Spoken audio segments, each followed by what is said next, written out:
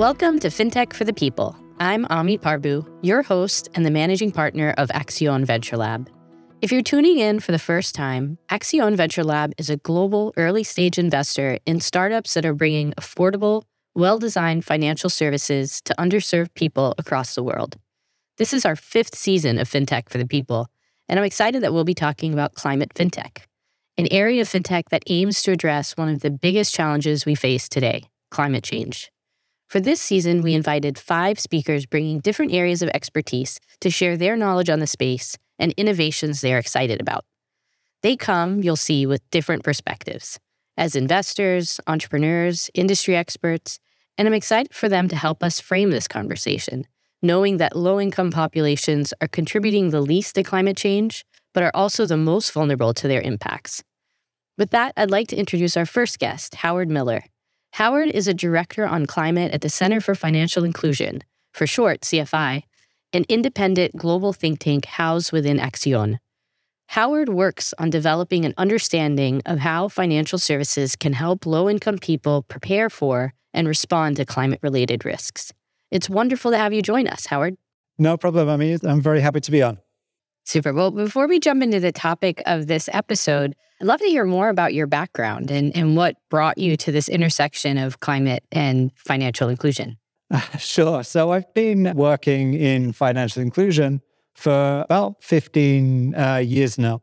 So, straight out of university, I moved to Uganda. I worked for the Ministry of Finance in Uganda for a couple of years working on financial sector policy there. I then started in consulting. I moved back to London. This was, about 10 years ago. It was an exciting place to be in. Did a lot of work with DFID at the time, setting up new FSDs in Uganda and Mozambique. Got increasingly interested in agricultural, rural finance. Did a lot of research at the time into kind of the role of finance in food systems and kind of smallholder resilience there. Then in 2015, I moved to India, got a lot more involved in kind of rural finance research, but also in kind of, this was the early days of UPI and digital finance in India, and got really interested in kind of the impact of these changes happening in India. Did a lot of work on the early days of fintech in India, did work for the FSD network on fintech in Mozambique and Zimbabwe as well. And then I did a lot of work with IFAD on their new rural finance strategy. And then about a year and a half ago, CFI asked me to come and start thinking about climate and financial inclusion. So I came at it very much from this kind of rural smallholder finance angle. But, I'd known CFI for a while and thought it would be a good opportunity to try and kind of build something new in this sector. So tell us more about your work now at CFI. CFI has been at the forefront of core issues related to financial inclusion for the past 15 years. You all are now a few years into the new strategy, and climate was identified as a core focus. So can you tell us more about CFI's history, but also why climate was identified as a core focus? Yeah, sure. So CFI has been around for a long time, since the global financial crisis. So CFI is 15 years old now. And I think it's gone through a lot of strategies and a lot of iterations. But about 3 years ago, when they developed this new strategy, I think not just CFI, but the financial inclusion sector as a whole was having a bit of a kind of an identity crisis. This whole, the kind of financial inclusion for what? We've had these great strides in measurable metrics of access and usage, but, what are we doing this for? How are we helping improve people's livelihoods and opportunities and resilience, particularly for poorest people? And so I think it was this question, financial inclusion for what? And there was this kind of emergent theory of change. The CGAP developed around opportunities and resilience. And, this is what we need financial systems to do, support opportunities and support resilience. And I think it's part of that second part about resilience, resilience to what? What are the big challenges facing low-income populations? And obviously, climate change is there and it's massive. And it's already having, enormous impact, particularly on people who are already poor and marginalized. And I think the financial inclusion sector didn't really have an answer to that. I think we've been dabbling around the outskirts of it with a lot of work, particularly in rural and agricultural finance, but we didn't really, I think, have a good handle on what financial inclusion or financial systems need to do to help people respond to climate change. And so CFI took that on in its strategy and thought, this is where we can really add value to the sector as a whole, to kind of really build out our understanding of what financial systems really actually need to do in the context of climate change. Talking about financial institutions and what they can do, CFI recently released the Green Inclusive Finance Report, which everyone listening should really check out. It shares a framework for understanding the various impact pathways through which financial services can help around mitigation, resilience, adaptation, and transition. So could you help define those terms for the audience? And it'd be great if you could also share the findings from the research. Yeah, sure. So when we started thinking about this, we did a lot of research into the world of climate and, the frameworks and the taxonomies and that it already existed there, because we wanted to come up with something that was, valuable to that, but also that worked for the financial inclusion sector. And obviously there's terms like resilience, which appear prominently in both of these worlds and often mean different things to different people. But, we come from the financial inclusion world, and we thought that these 4, what we called impact pathways, kind of got to the core of what we felt financial services could do in a way that, also made sense for the climate world. So the first of these is mitigation. And, this is about the adoption of practices and technologies that can improve environmental conditions and reduce carbon emissions. This is what a lot of the global conversation is about. How do we make the change to renewable energy? How do we reduce the emissions of countries and of people and of businesses? The second one is about resilience. And here we use resilience kind of to mean almost the ability to absorb a shock. How do you reduce your vulnerability how do you manage through, how do you recover from a climate-related event like a flooding or hurricane? How can financial services make you more resilient to these shocks? The third one is adaptation. And this is kind of a longer-term perspective on how can financial services help people invest in the changes they need to make to their lives and to their livelihoods in response to climate-related risks. And, these 3 terms, mitigation, resilience, adaptation, we didn't come up with them, right? Like they already are pretty heavily used and understood, but we wanted to give a clearer definition of how we think of them in inclusive finance. But we also realized that they didn't capture enough. And there was also this issue of what we call the transition. We know that climate change is going to eliminate livelihood strategies of a large number of vulnerable people. The way that they currently make their livings are no longer going to exist due to climate change in decades to come. And financial services needs to help these people too in shifting to new livelihood strategies. Whether it's in response to or an anticipation of climate-related shocks. If you are a fisherman and your community is particularly vulnerable to a sea level rise, you might need to move away. There's going to be large numbers of climate refugees who are going to have to transition to new livelihoods. Different agricultural strategies aren't going to work, and people are going to have to transition to new approaches in a way that goes beyond adaptation. So these 4 pathways, mitigation, resilience, adaptation, transition, kind of formed the core of, how we're thinking about climate and this kind of related area that we called in that paper green inclusive finance. But maybe, Howard, are those pathways all made equal? I mean, does CFI have a perspective on what we need to focus on, whether it's transition or the mitigation or building resilience? Sort of, how do you think about those different pathways in comparison to one another? Yeah, I mean, that's a great question. I think it's important to kind of realize there's different conversations happening here, right? So like the big macro level global conversations aren't necessarily about mitigation. Right? We need to come up with better plans and execute on those plans to drastically reduce carbon emissions over the next few years. The conversations that we're having in the context of low income and vulnerable people in the poorest countries in the world on, the mitigation argument is just not really relevant to them. If you're a smallholder farmer in Uganda, your emissions are irrelevant to the global conversation. You might run a diesel engine or something. You might cook on coal or wood, but your emissions are not what need to be mitigated. And so I don't think that the mitigation conversation is as important from the perspective of the poorest people in the world. What I think is much more important is to think about how climate change is going to impact these people.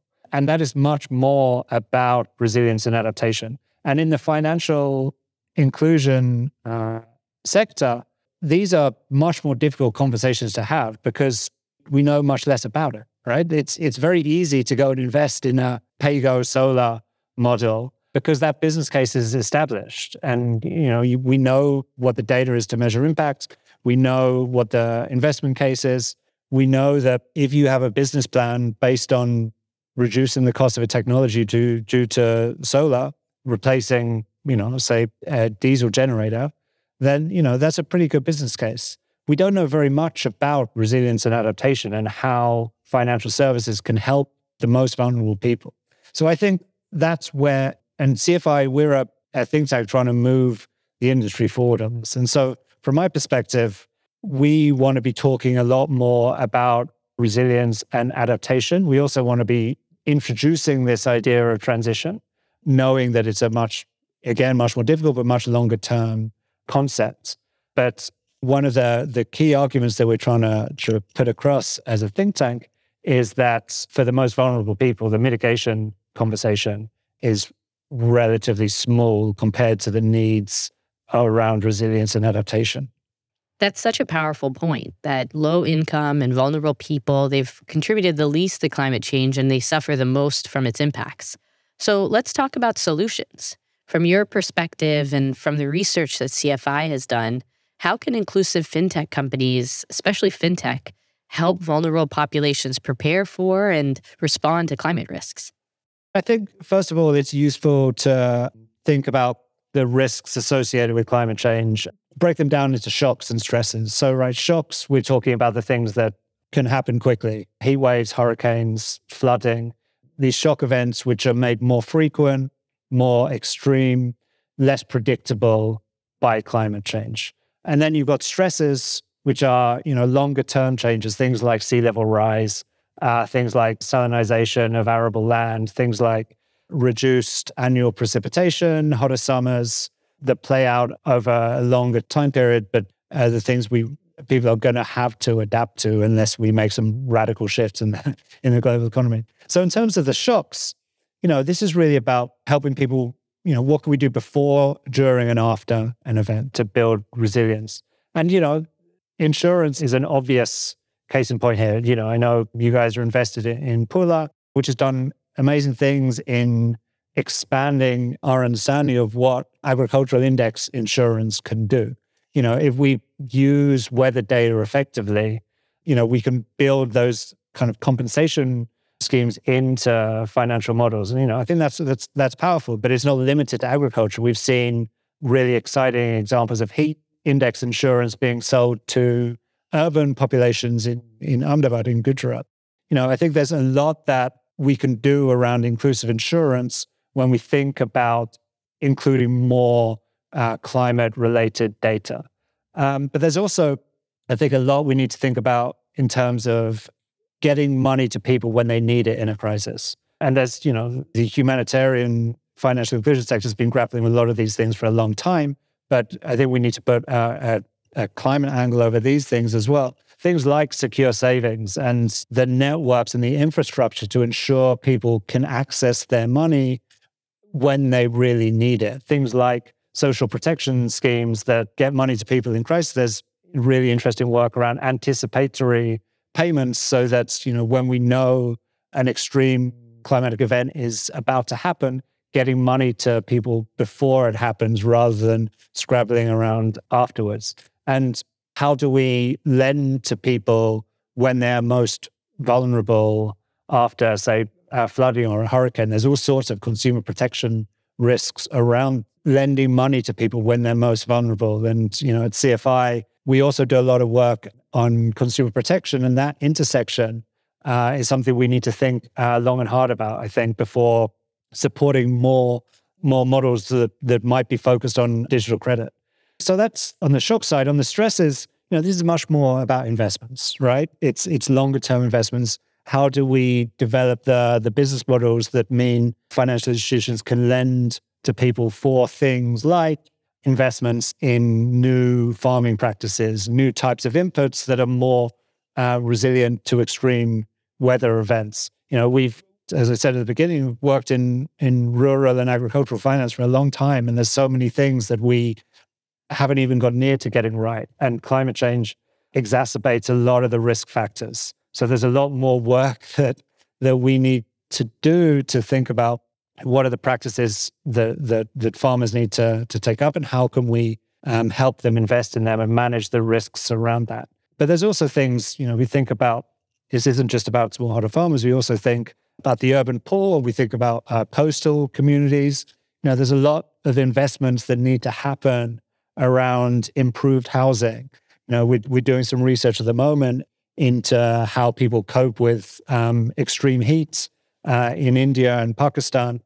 And, how can microfinance lenders help people with the small loans that they need to install heat reflecting panels on their homes? How do we help them invest in wash facilities that are more adapted to climate change? So we think there's a lot. This comes from just kind of a scan of what financial institutions are already doing. I'm sure, every time I travel and speak with financial institutions, there are new things that are coming out. But I think the critical thing is to start from the point of how is climate change impacting low-income and vulnerable populations, and then get to what can financial services do. So how is CFI tackling these issues around climate resilience? Who are the stakeholders you work with, and who are the stakeholders that are critical to, this shift toward resilience and adaptation that you talked about?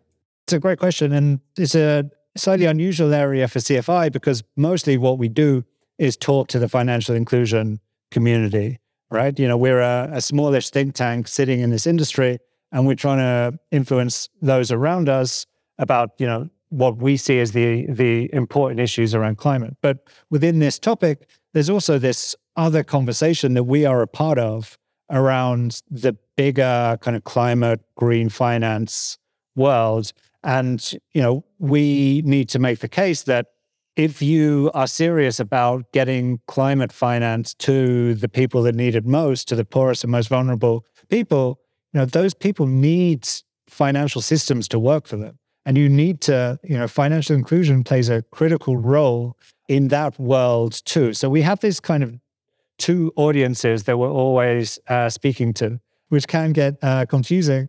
The way that we do it is really, there's three areas of our strategy. So the first is about research, mainly demand-side research, understanding the data that's already out there and, the data that we can get access to really dig deeper into these impact pathways, understanding in much more detail for specific populations, for smallholder farmers, for low-income urban women, how can financial services support their resilience? How can financial services, what are the adaptive technologies that they need to invest in, and going much more granular on that. The second part is about financial service providers. So, we speak a lot with different financial service providers, with banks, MFIs, fintechs, to really understand what are their product offerings, how are they thinking about climate, what are the models that they have developed, how are they using data to help their customers respond to climate change. So we're interested in what's already out there, but we're also interested in what could possibly be out there. So we're planning to develop a couple of pilots to try and push out this innovation frontier a little bit of what financial products can do to help people respond to climate change. And then the third part is what we kind of broadly refer to as the enabling environment, which includes policymakers, regulators, donors, investors, to, with them, we're really trying to further the understanding of what financial services can do to help people respond to climate change. And with this argument that, we need to focus much more on resilience and adaptation and transitions, and not just on the kind of low-hanging fruit around mitigation. So, we speak with policymakers who are developing financial inclusion strategies to understand how climate risk can be incorporated into them. We're working with donors. For example, we're working with GIZ, we're working with UNSGSA's office to dig deeper in specific regions or specific contexts to understand the role of policy and kind of help develop the industry's advocacy agenda around this. That's great. And I'd love to hear if there are any examples you can give of that second stakeholder group, the financial institutions, and pushing the innovation frontier. Can you speak to any of the pilots that you're currently testing there, or any of the innovations that you're especially excited about? Yeah, so we've been doing some research in Guatemala for a while now. We were there last year. We've had a good number of conversations with partners there, because, this scope of research really identified a few of the opportunities and kind of the needs for financial services. And so at the moment, now we're looking to find a partner with whom we could test these. So for example, we went and did some focus group discussions with farmers in the Western Highlands in Guatemala. A lot of them said that the working capital loans that they had received, so, they had access to credit, they'd borrowed to invest in their farms.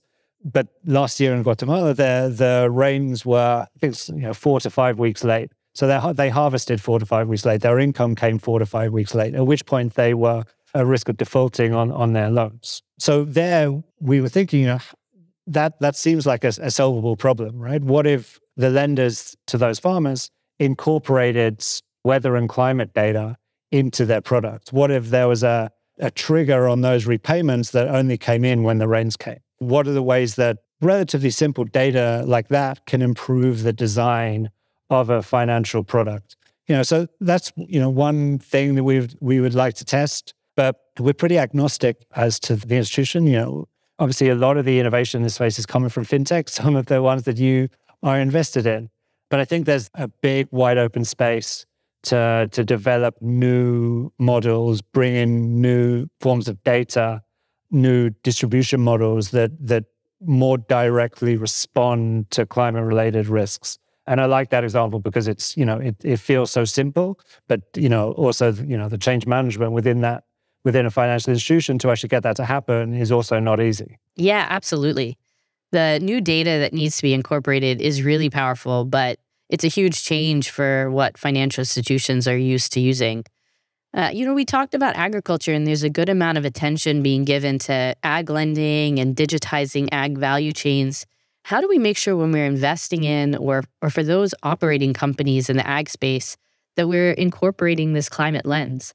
As I said at the top, I come from this world of rural and agricultural finance. So I also came at this from a kind of agri perspective. And, I don't think that's a problem. I think it's natural. If you think about the big impact the climate is going to have, the climate change is going to have, the poorest and most vulnerable people in the world, something like 70% of them are still getting the majority of their income from smallholder agriculture, right? Just the absolute numbers of people involved in agriculture that are going to be impacted by climate change is massive.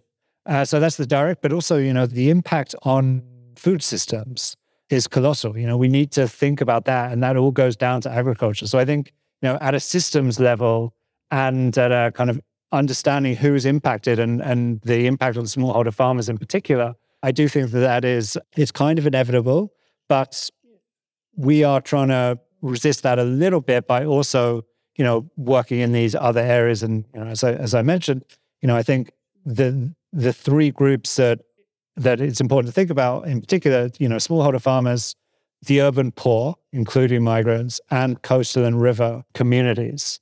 So I think within those three groups, you cover the vast majority of the most vulnerable populations. But in terms of, how investors, how, agri fintechs can support this, there is already really interesting work going on to incorporate weather data. We talked about Pula. Pula wasn't founded as a response to climate change, right?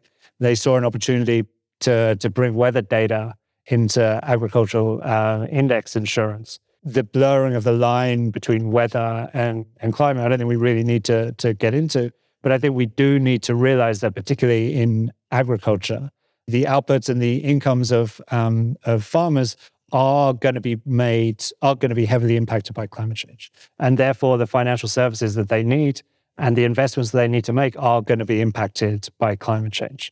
So I think I would go to that. I would think about, how is climate change going to change the risk that particularly smallholder farmers are facing? How is it going to impact their incomes? How is it going to impact their expenditures? And then, what can financial services do to kind of bridge that gap? And another group that we often talk about being impacted or being integral to fighting the climate crisis would be women. There was recently a study that was done that explained how critical women are in fighting the climate crisis. Why do you think women's role is so critical? And for financial institutions, how should we, again, be sort of better incorporating that learning? Yeah, I mean, that's a very big question. And, I'm not sure how qualified I am on the last part of it. There's people within this sector far more qualified than I am to answer that. But certainly, we know that low-income women, specific groups of low-income women, are much more vulnerable to the risks of climate change, particularly the likelihood of working in the informal economy and being unable to work due to climate shocks. All the kind of power dynamics and biases that already marginalize women in a lot of economies are going to be exacerbated by climate change. There's plenty of data out there, including, I'm sure the study you just referenced, that shows that the majority of the burden of climate change globally is going to fall on women, and particularly low-income women. And we also know from Findex, and what we all see, is that women are also massively excluded from financial systems in a way that I don't think the work that we've been doing in financial inclusion over the last 20 years, I think we would have hoped that gap would have closed, and that low-income women around the world would have access to the financial tools that they need to help them manage their lives. And I think that, we haven't got there. And I think, so you've got this confluence of, a greater impact and less capacity to manage these risks. So I do think that, and it's something that we're trying to do at CFI, is to think more specifically about climate and financial inclusion in the context of women and different groups of women and different livelihoods that are predominantly followed by women, to build a better understanding of that. But I'm afraid I can't answer the last part of it. It's definitely to somewhere that we see a huge need for more research. Yeah, no, I think that makes a lot of sense.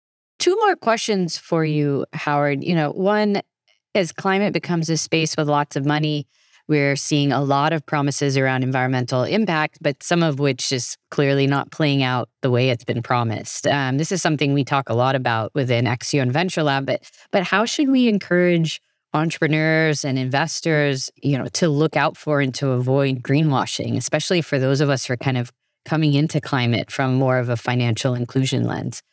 It's really difficult, and it's something that I think we see all the time, and I think we see increasingly as these terms become more developed. I would certainly be suspicious of people and organizations just using terms like green, like net zero, without backing them up, right? If you're a bank offering a green loan, you should be able to say what that means. You should be able to justify why you're using it.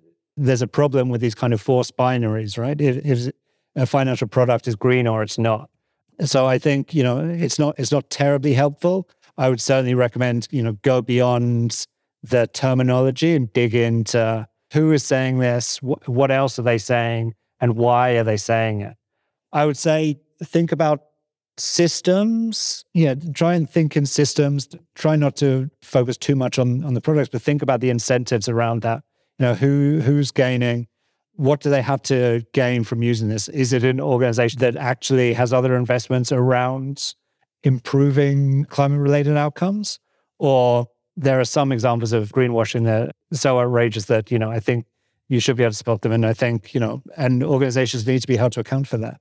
I think we see from, the ongoing and growing debates around ESG and also around B Corps, that, a label often isn't enough, right? Saying this is ESG, saying that we have social development in our DNA doesn't really mean anything unless you actually have the evidence to back it up. So I think the final thing is about that evidence, right? You need to be serious about tracking, about measuring and tracking and understanding impacts in order to have a much better sense of what is actually doing good and what is, what's fluff around it.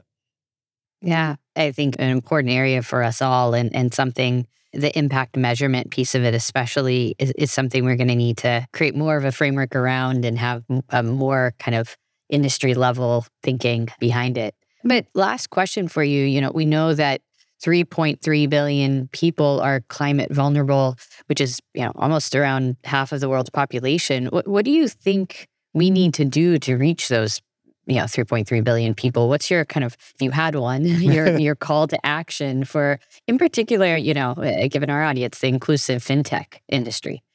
The 3.3 billion number is obviously absolutely massive. I think we need to be realistic about what financial services, what fintech can achieve, who can be served by these models, what is a realistic scale. I don't think there's so much value in being overly optimistic about what fintech can do. Right? There's some people who are going to be excluded from the financial system because of their poverty, because of their remoteness. I think we need to be realistic about it. One thing I'd really like to see is more, and I think is going to be important, is the kind of fintech social enterprise. I don't know of many kind of social enterprise, non-for-profit fintechs, but I think something like climate, a lot of these issues aren't going to be solved on a purely commercial basis, right? There's going to be a need for subsidy. There's going to be a need for partnerships between the financial sector and governments and development sector, and innovative ways of channeling funding to these institutions.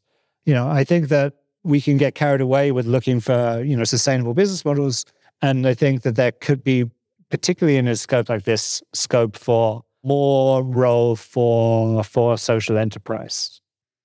Yeah, that makes sense. And right, I think all kinds of, whether it's a nonprofit or a for-profit, we have to be more open to the kind of solutions that are going to bring us to something sustainable and long-term here.